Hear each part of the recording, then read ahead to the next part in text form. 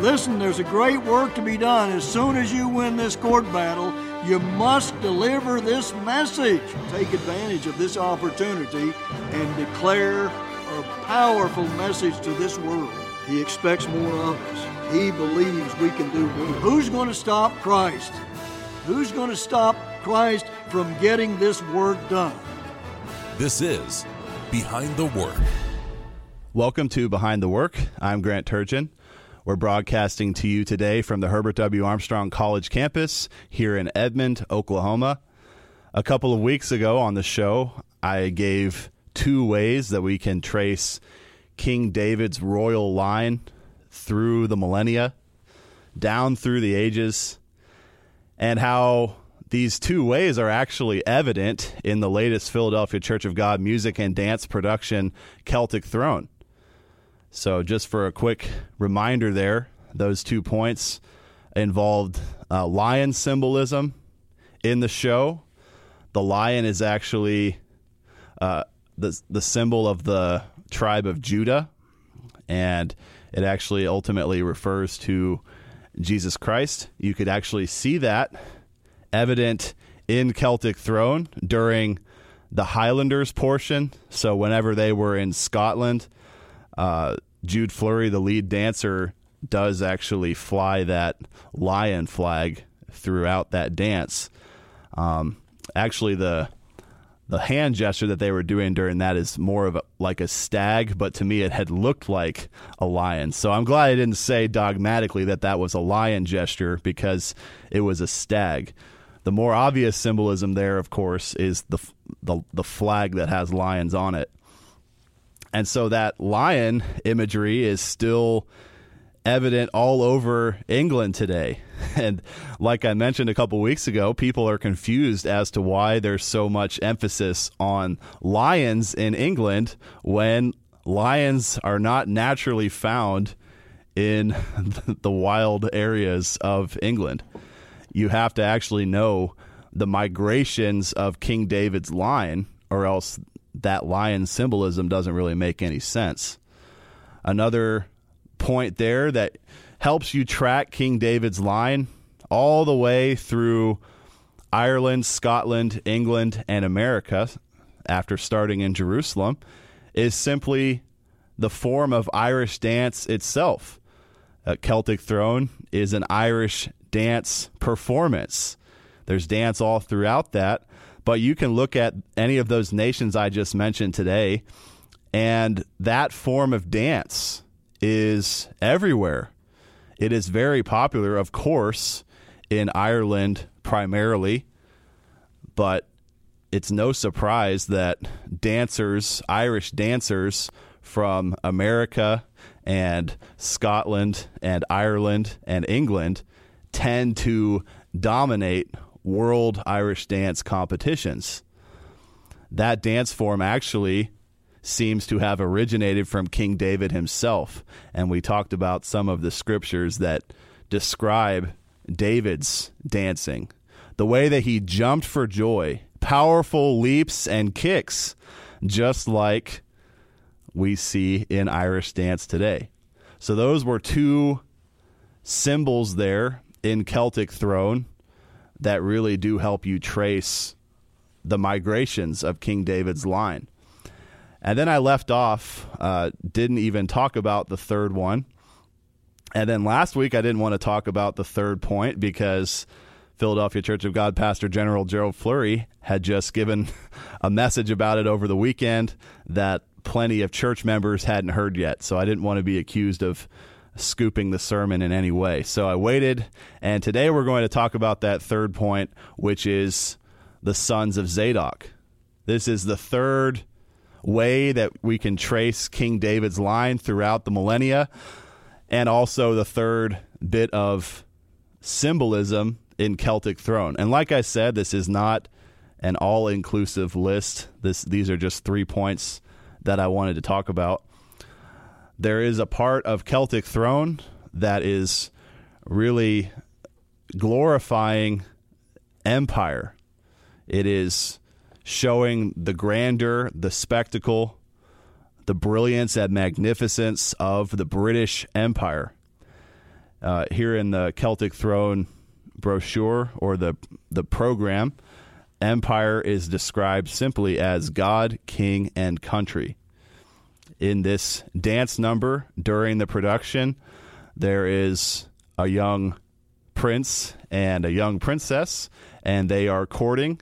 They are dancing together. The prince presents a flower. The princess graciously accepts. You see the police officer there shaking hands with young children. You see an old man walking across the stage, and he's buying a newspaper on the street there. And then there's the army.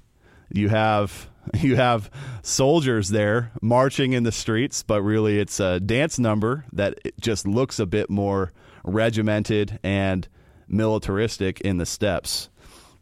So there is this courting couple, and finally they get married, you could say, there toward the end of the number. And right when they get married, the fireworks go off, and you start to hear a bit of Zadok the Priest, which is a song that is always played every time there is a coronation in Britain. So you have to kind of be paying attention there, but you do start to hear that familiar tune for just a few seconds in that dance number. And the reason that song is still so prominent in Britain today is because it actually does trace all the way back to the origin of that kingly line. That kingly line actually did start with King David. And Zadok the priest was someone who was loyal to David all the way through. And it's really quite an inspiring example. There's a musical that the Philadelphia Church of God produced about David. It's titled David, the Endless Throne Begins. And in that, there is a song that really does glorify Zadok the priest's child rearing, because it wasn't just David who was loyal, or Zadok who was loyal to David. It was also Zadok's sons, his grandsons. It really looks like Zadok taught his entire family line to stay loyal to David's kingly line. So that was some powerful child rearing there. We're going to play this basically 2-minute song from David, the Endless Throne Begins, and it is titled With Good News I Run.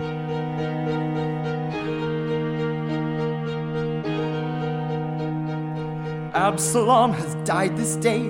This is the price that rebels pay for evil that is done against the Lord. His brother's life he had erased, his family's honor he disgraced, and chased his king and father into war. To save the king's life I risked my own as a secret agent of the throne, so God's elect obtained the upper hand.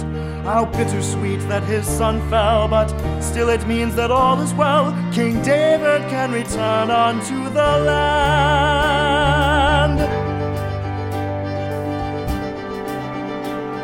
I run with glad tidings, I run with good news, I run with great vision to the man God did choose, to tell how God avenged him, how God's will has been done. I run with this message with good news. I run. I run to deliver, I run to declare, I run to distribute, so our king is aware. He'll say as I'm approaching, it looks like Zadok's son. He runs with glad tidings, yes, with good news. I run. This yearning to report, this urgency, this heat, is wind behind my back and fire beneath my feet. My swiftness is unmatched, my speed is not outdone, and all who go before me I outrun.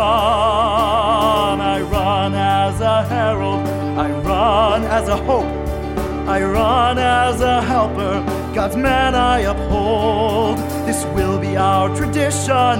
My father and my sons will always be loyal. With this good news, I run. That was With Good News, I Run, from the PCG musical David, the Endless Throne Begins. And like I mentioned there, that song does bring honor to Zadok the priest's child rearing. That was Ahimaaz singing there. And Ahimaaz, Zadok's son, was really just an unquestioning supporter of King David. He actually was a spy on King David's behalf at one point, and as indicated by that song, he was also sent to deliver good news to King David that his side had won their civil war. Here in an article titled The Fighting Sons of Zadok from the November-December 2010 Royal Vision, Mr. Gerald Fleury wrote, "The men who were loyal to David and to God had to be strong warriors. Just think about some of the trials David endured. David sinned with Bathsheba and even had her husband murdered. 2 of David's own sons came very close to kicking him off his throne. Men like Zadok had to deal with many serious problems and difficult struggles. But Zadok was there from beginning to end and never left David, never left God." So like I've been saying, Zadok was loyal from beginning to end, no matter what, no matter how much David sinned, because he knew that God was still with David. David knew how to repent. It wasn't just that David was sinning constantly and living a crazy lifestyle and never turning back to God. He always repented and made sure that he got back on track. Zadok could see those fruits. He could see that God was working with David, and so he never left. Of course, that's really difficult to do sometimes. It can be hard to obey government when we see leaders occasionally make mistakes. Sometimes we might try to use that as a mistake or as an excuse to not obey government. But Zadok knew better. He saw beyond the man to the God behind the man. And he taught all of his children and all of his grandchildren to do the same thing. Zadok was actually a mighty warrior before he was ever ordained a priest. He was one of the men who basically told David, after 7 years of David ruling only over Judah, that Israel wanted to be ruled by him too. You can see that in 1 Chronicles 12.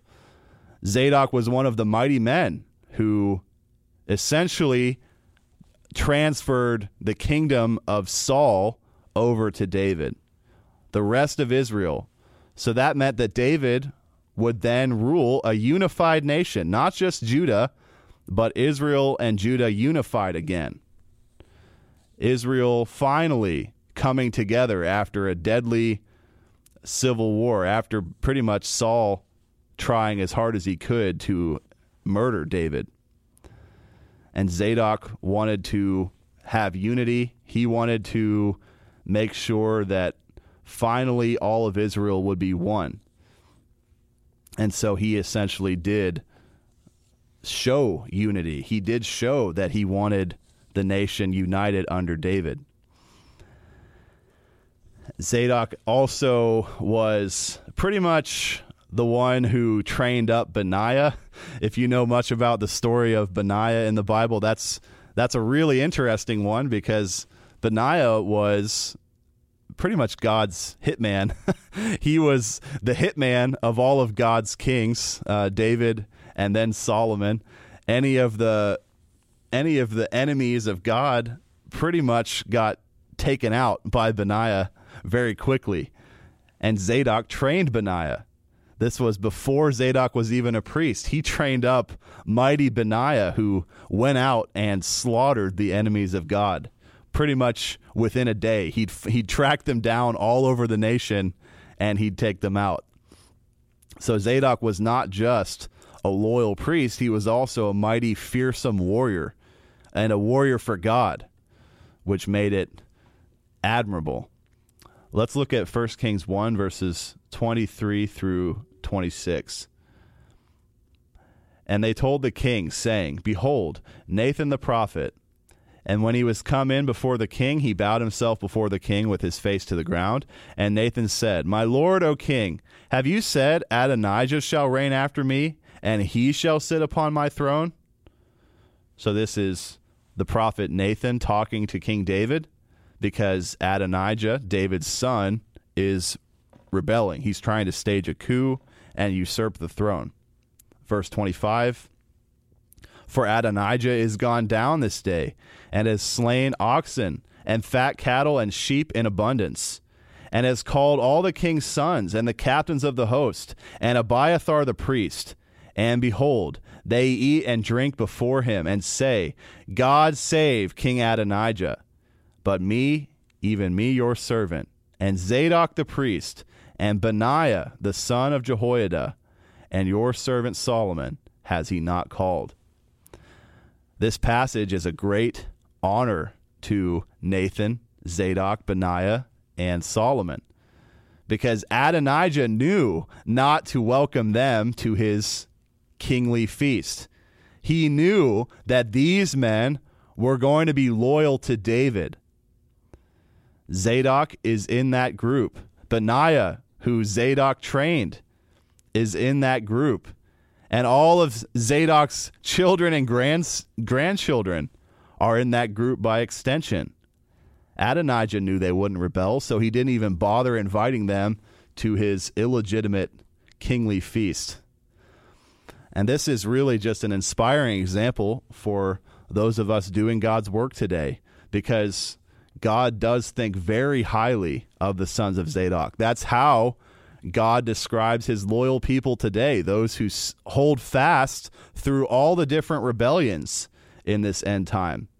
All these different opportunities where it is possible to rebel against government, and yet God really does think highly of those who refuse to do that and who decide to stay loyal. In fact, you can look at Ezekiel 48, verse 11. God says that only the sons of Zadok will minister closely with him for all eternity, right there in the temple, right next to God. This is including people as a part of God's church today who are loyal despite all the rebellion around us, staying loyal. And so this is just one part of Celtic Throne that really does inspire us, because it does give honor to Zadok and to the sons of Zadok dancing there on stage, really glorifying God through music and dance. That's just one way that we can trace King David's line through the millennia, that sons of Zadok music and dance. So to end this show today, we will play one last feature about Celtic Throne. That will end the show. Thanks so much for listening today. I'm Grant Turgeon. You are listening to Behind the Work. Celtic Throne is the latest Philadelphia Church of God music and dance production, recently staged in Edmond, Oklahoma on June 28th, July 5th, and July 7th, with shows in between in Branson, Missouri on June 30th and July 1st. Thousands of eager spectators attended the 5 performances over a 10-day stretch, and hundreds more watched online. Celtic Throne is more than a dance show. It traces the history of Irish dance, a form of which originated with King David in ancient Jerusalem and was carried with the descendants of the Kingdom of Israel across seas, islands, oceans, and centuries through Ireland, Scotland, England, and America. The name of the show and its story focus on God's promise to David that he would preserve his ruling dynasty forever and would ultimately use it to establish his government on earth with the return of Jesus Christ. Celtic Throne director Brad McDonald described the show as a giant monument to celebrate Israel. The show was conceived a couple of years ago and assembled well in advance of the recent socialist upheaval in America. Occurring around Independence Day weekend and amid the news of riots and desecrating the memories of great Americans, the 5 shows were even more poignant. A backdrop of Mount Rushmore, for example, that would have otherwise been a nice touch, became instead a standout image due to the recent controversy and the president's July 3rd speech there. The crowds at the last 2 performances in Edmond, which took place within 4 days of that speech, gave loud standing ovations when Mount Rushmore appeared on screen. Standing ovations also occurred after music numbers that celebrated America, including a vocal number blending You're a Grand Old Flag, Oklahoma, America the Beautiful, and My Country 'Tis of Thee. Oklahoma, where the wind comes sweeping down the plain. Oklahoma, you're the emblem of the land I love. The wind coming right behind the rain. And when we say, yeah, and blue, well, it's never a boast or brag. But should old acquaintance be forgot, keep your eye on the ground.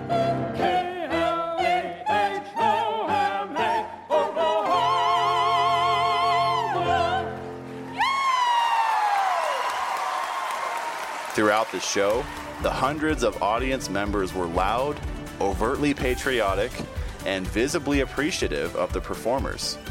They even reacted to the efficiency of the stage crew as it set risers, a pair of Steinway pianos, an 80-pound harp, and other set pieces. Audience members had a lot to say.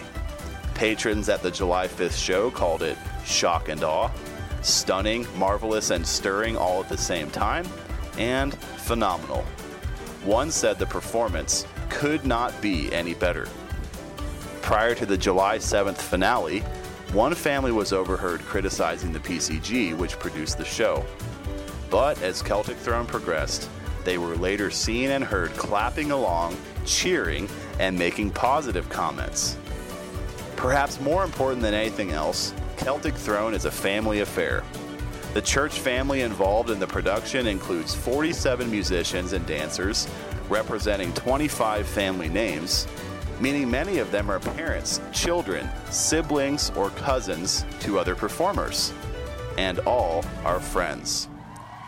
At a cast dinner before the first show in Branson, Celtic Throne producer Stephen Flurry said, "Oh, well, that's what makes it so fun. The fact that it's, I said even in the prayer, the fact that it's a family activity, it wouldn't be the same without, I was just telling Mrs. McDonald that I think there's maybe 5-6 ministers here and quite a few dads.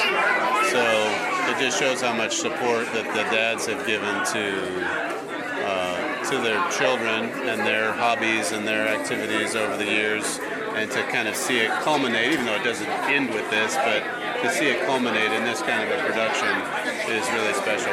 Mr. Flurry said of non-church members who watch Celtic Throne, "Well, they won't probably understand all the message behind it like we do, but they will definitely go away with a very positive, uplifting experience, and hopefully it would be enough to make them curious about the church and what we believe and what we produce and why we produce it, and you just never know. They might end up going to the trumpet.com website or requesting literature or maybe having a really interesting conversation with one of our members." The idea for Celtic Throne was hatched almost 2 years ago, but really took off in October 2019 when Philadelphia Church of God Pastor General Gerald Flurry used part of his sermon time at the Feast of Tabernacles to play a promo video. That video electrified the church and jump-started 9 months of intensive preparation, crafting a powerful story of the migrations of David's kingly line, choreography, dance practice, lighting and effects programming, staging, marketing, costuming, and more.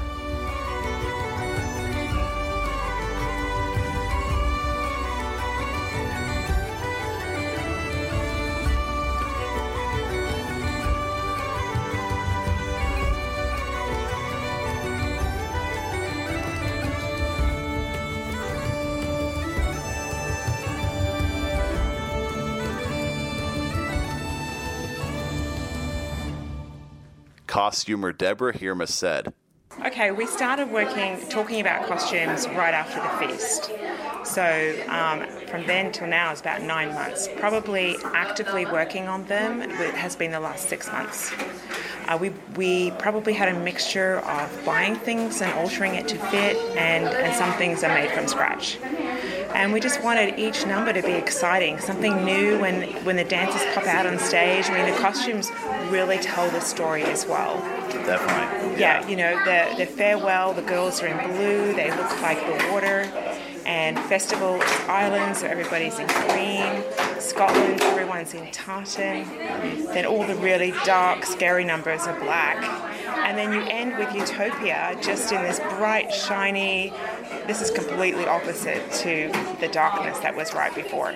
Most Celtic Throne dancers are from Edmond, but 12 of them traveled into town from England, Canada, Washington State, Pennsylvania, and Ohio to be part of the production. Due to coronavirus lockdowns, some of the non-locals, including Haley Sander, had to master the dance steps in total isolation. It was lonely at home, and it was very different because when we're practicing for competition, you have a teacher right there that you can ask anything, and just having a video to learn from is you try to learn it as best as you can, but you have no one right there to ask. So that was like one of the main differences from coming out here was I have like Paris and Alexa that I can just ask right now, and there's a lot of little things that they've been fixing that I never even thought of before that they just had to see me do in person to know to fix. Okay, so they make instructional videos and you just kind of have to follow them by yourself, or do you have a coach back home that helps you with it too? I just had to follow them by myself because all of the dance schools were shut down. So I was just at home by myself. Wow. So how much time per week would you say you spent trying to learn it? I picked it up initially pretty quickly. It was just the technique that took a long time to fix. So about a month before I came out here, I was practicing every day. Wow. And then once you got here, obviously you had a few practices. How many practices do you have with everyone here, and how long did it take you to get used to dancing with everyone else? I think we jumped in pretty quickly. It was a little bit difficult because now there's people in my way that weren't there before, but it was pretty easy to get in with everybody else. Okay, last thing, what is it like dancing on stage in front of a big crowd at Armstrong Auditorium? It's exciting. Yeah. It's so much more fun and exciting than even the dress rehearsals. Just knowing that there's people out there and you're performing. For some performers, Celtic Throne represented the triumph of perseverance. Harpist Sky Malone said, My parents were like, all right, decide right now, do you really want to do this? Because after we get really far into the harp, you're not going to get out because it's really expensive. I'm like, yes, I really want to do this. And to this day, I still really enjoy playing it. There are some times whenever I wish I didn't play harp because it's very hard. It's a lot harder than people would think. But I'm really glad that I chose it because it's a really unique instrument, and so whenever people see the harp, they're like, ooh, that's a harp, so cool. And I'm like, hey, I'm the one playing that. Celtic Throne might be the greatest production in Philadelphia Church of God history. Celtic Throne is a showcase of the highest quality music and dance in the world. Celtic Throne is an urgent and joyful view of the past, present, and future. Celtic Throne is over for now. Look out for the CD and DVD in the coming weeks and months.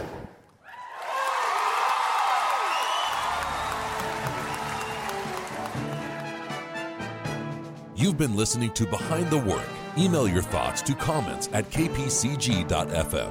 Listen for a new episode each Monday at 11:30 a.m. Central Time.